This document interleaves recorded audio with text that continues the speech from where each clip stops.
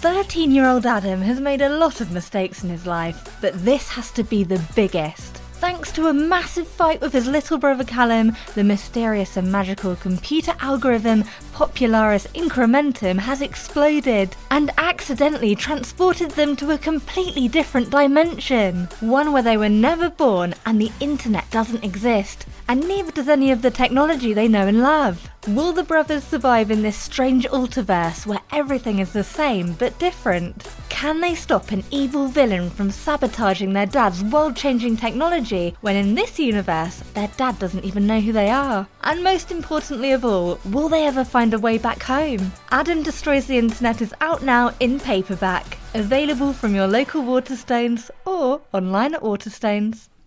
This is a podcast from the children's radio station Fun Kids. Listen on DAB digital radio across the UK or online at funkidslive.com.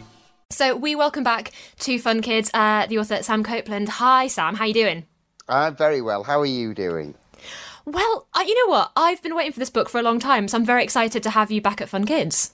That's great. I've been waiting for this book for a long time as well. What's it been like? Because obviously you've previously written Charlie changes into a chicken, he turned into a T-Rex, he morphed into a mammoth, but this book has come out in a bit of a different circumstance. I guess you've written it and brought it out in kind of lockdown. What's it been like? Has it been different? Well, I mean, actually, I wrote it some time ago, so I didn't write it in lockdown. I haven't actually written books in lockdown, but this book was written some time ago. But yes, it is being published in complete lockdown. The shops aren't open, schools aren't open, so it's going to be a very different publication. But it's going into schools that I will really miss. That's the real disappointment for me. Oh, you're one of those authors who likes to do the whole big assembly and to go around the classrooms and stuff. Well, funnily enough, when I first got told I was getting a publishing deal, the thing I was most dreading, the thing I was most scared about was going into schools and facing 250 children in an assembly. And actually, it turns out that's the bit I love the most now. There's nothing more exciting and fun for me than being faced with 300 screaming children. I always find it interesting because, as you may remember, I do a little quiz where the first time I meet authors, I do a quick fire round of questions. Oh, and, yes. Yeah, and a lot of authors, when I say, would you rather do a school tour or a bookshop visit, they're like, yeah, school tour, I love it. And I'm always like, oh, okay, sure. There's no contest. There's no contest. A school tour is the most fun you can possibly have. It's brilliant. Oh man, well it's a shame you can't tour schools with this book. This is Uma and the answer to absolutely everything, because it's a big old epic adventure, and you've got a brand new character in the world as well. Yeah, well, there's quite a few new characters in there actually, and more friends that I've made for myself.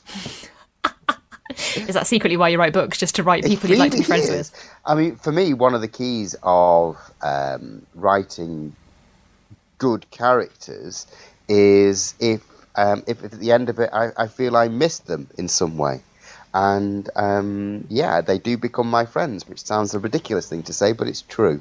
No, I love it, because Uma is she's gone through a lot, and she's also quite a lovely and exciting character to have in your life. And of course, she's got Alan Allen as well, who is slightly less brave, shall we say, but equally important. And they meet a kind of a Bluetooth headpiece kind of character. Can you tell us what is going on here? Yes, well, Uma discovers an AI, and an AI is an artificial intelligence. It's a bit like Alexa or Siri, which we're all used to now, but this AI can answer almost any question in the world. You know, when you ask Alexa a question and Alexa turns around and goes, I'm sorry, I can't answer that question. I don't know. Well, Athena, that's the AI in this book, can answer any question in the world. Because we're used to Alexa knowing a lot of stuff, but to know everything is Athena brings a whole new level of intelligence. Well, it came from when we first got an Alexa. My son kept asking it questions which I knew it could never answer. Like he'd say, like, Alexa, what am I holding behind my back? Or, Alexa, what colour are my underpants? And Alexa was constantly like, I'm sorry, I don't know the answer to that question. And that started the idea of, like, what happens if she could answer these questions? What happens if she did know everything? Now, the thing that kind of slightly freaked me out about Athena is that she kind of has a personality. She's not just a robot. She does actually have, you can tell she's developing kind of thoughts and feelings for herself. That's one of the joys for me, is a character discovering itself. Yeah, you say it was joy for you. For me, reading it, I was like, oh my God, robots are going to take over the world. Reading this through, like, is Athena going to take over? No. I mean, they probably will do, but not for a while yet. Oh, fingers crossed. As long as I'm not replaced too soon, that'd be quite nice. So in the book, Robo presenter. Robo-Bex. To be fair, don't tell the bosses. They'll probably do that immediately if they could. Joking aside, how long will it be before we have an artificial intelligence written book? Sam Copeland, what are you doing to me? What? How long do you reckon we will it will? be? I think in my lifetime we will, yes. Because, of course, you're an agent as well, so you must have your ear to the ground with this knowledge. Do you think there's a book already kind of like half written somewhere? People are tinkering away with a kind of a robotic David Williams or an android Jacqueline Wilson? The sooner I can fire all my authors and just employ a robot, the better. I do think, I mean, we are somewhere away yet, but I do think, yes, at some point in my lifetime, we will have computers who are able to write stories, yes. I guess it comes back to that thing of giving monkeys typewriters if they write Shakespeare. Yeah, exactly. Kind of. I was entirely forget the actual phrasing of that word, but it has the key words in there, monkeys, typewriters, Shakespeare. In your book as well, you've got quite a dastardly villain, a kind of Cruella de Vil-esque character. Yes, I mean, it's always fun to write a villain, and I had great fun creating Stella D'or. She's deliciously evil. Yeah, so in the book, we should explain to the listeners, I guess, there is a company who are trying to take over the village that your characters all live in. And there's a kind of also hidden thought that there might be some treasure somewhere in the village as well. And it's up to the gang to kind of save the day, essentially. Yeah, exactly. It's a race against time to try and find... I don't want to give too much away, but it's a race against time to stop the villains taking over the village and taking over the world, essentially. You also heavily feature alpacas. Any reason for that? It's just that your love of animals coming back in? Absolutely no idea why I included alpacas. I think I started with llamas, and then I decided that alpacas were funnier than llamas. No, alpacas, you're right. They are very... They're just... My friends run an alpaca farm, actually, so... I know what you mean, yeah. You also include footnotes as well, which is like a classic Sam Copeland trait. Is it quite fun to add little footnotes in the bottom as well? I do enjoy that. It's a way to add just a little bit more humour and depth and fun and interest into the story. Because sometimes when you're writing something, you think there's no way I can insert this into the story, but then I go, no, that's a way of doing it. So they're just little bonuses, really. It is. It makes it... I mean, your books are always really funny, but it kind of adds an extra, more knowing level of humour, I guess. But also, as well as your books being funny, you do have those quite touching moments, and you do write moments that, I'm not ashamed to say, almost made me cry, which I was furious at, Sam. So do you think it's important to have the happy and the sad bits together? And I think, for me personally, yes, I need to have humour in my story, and I need to have emotional depth. So... absolutely, the two for me, the two go hand in hand, indeed.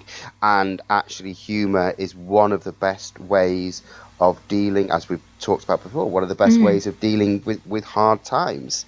And hard times they come in everybody's life. You can never avoid them, and humour can absolutely help you through those dark times. Yeah, for sure. And in the book, it kind of helps you appreciate the good bits and the bad bits even more, because you've got the humour to kind of see through, I guess. I also wanted to ask, and this is probably the most obvious question, but I genuinely am interested. With Athena, obviously she knows everything in the world. What would you ask Athena if you could ask her anything at all? I think I would ask her, do any of the world governments know that have there been aliens on the planet? Oh, that's a good question. Mine was much more boring. Mine was, what is the perfect banana bread recipe? So you've really gone global. Of all the questions you could ask an all-knowing AI, an all-powerful, all-knowing, omniscient computer, you would ask it a banana bread recipe. I just really like cake, and I've been struggling to get the perfect one, so I just figured Athena, of all people, or robots would know, right? Do you know what? I've actually got a very good banana bread recipe. I'll share it with you after. Send it my way, Sam. My goodness, the one I made was very stodgy. My dad refused to eat it. I will share it with you as long as you can share with me whether aliens actually exist. Oh, I'll tell you my notes. I've got research on it. It's fine. Don't worry about it. Okay, great. I've also got to say, with Athena, I was surprised they didn't tap her up for more sweets. If I had been Uma, I would have absolutely rinsed all of the capacity for chocolate and sweets. Are you joking? They get they order a massive crate. And they eat so many that they are actually sick. I mean, how many sweets can you eat? You don't know me, Sam. I've got quite a sweet chocolatey tooth. I would have probably asked for like one delivery a day. But this crate of sweets that they order is so big, it has to be brought in by helicopter. I did enjoy that little note, yes, when the kind of chopper comes in.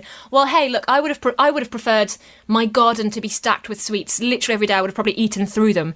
So I'd need more and more deliveries. But yeah, your characters are just healthier than I am, I would say. Slightly. But no, the book is really fun. Are we expecting another kind of Charlie situation where we're going to get a few more books from Uma, or do you have other characters that you're just desperate to get out there in the world? I've actually just finished a totally different new book. Oh. So, of which I can reveal nothing because I'm nervously waiting to hear from my editor as to whether it's any good or not.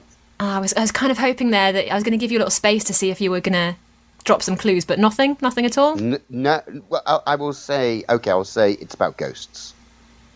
Oh, that's kind of made me annoyed because that sounds quite exciting and I want to know more. But I'll take that for now, Sam. I'll take that. I'll take the ghost hint. Okay. So we should say Uma and the Answer to Absolutely Everything is out right now. And I know bookshops are closed right now, but I think lots of places are doing online deliveries and stuff like that. So there's lots of places to still get your books from. Absolutely. Independence, Waterstones, wherever. It's great. Brilliant stuff. Thanks so much, Sam. Thank you for having me. It's always great. It's always great coming on. Thank you. So that was a podcast from the children's radio station Fun Kids. Listen on DAB digital radio across the UK or online at funkidslive.com. 13-year-old Adam has made a lot of mistakes in his life, but this has to be the biggest. Thanks to a massive fight with his little brother Callum, the mysterious and magical computer algorithm Popularis Incrementum has exploded and accidentally transported them to a completely different dimension. One where they were never born and the internet doesn't exist, and neither does any of the technology they know and love. Will the brothers survive in this strange Ultiverse where everything is the same but different? Can they stop an evil villain from sabotaging their dad's world-changing technology when in this universe their dad doesn't even know who they are? And most importantly of all, will they ever find a way back home? Adam Destroys the Internet is out now in paperback, available from your local Waterstones or online at Waterstones.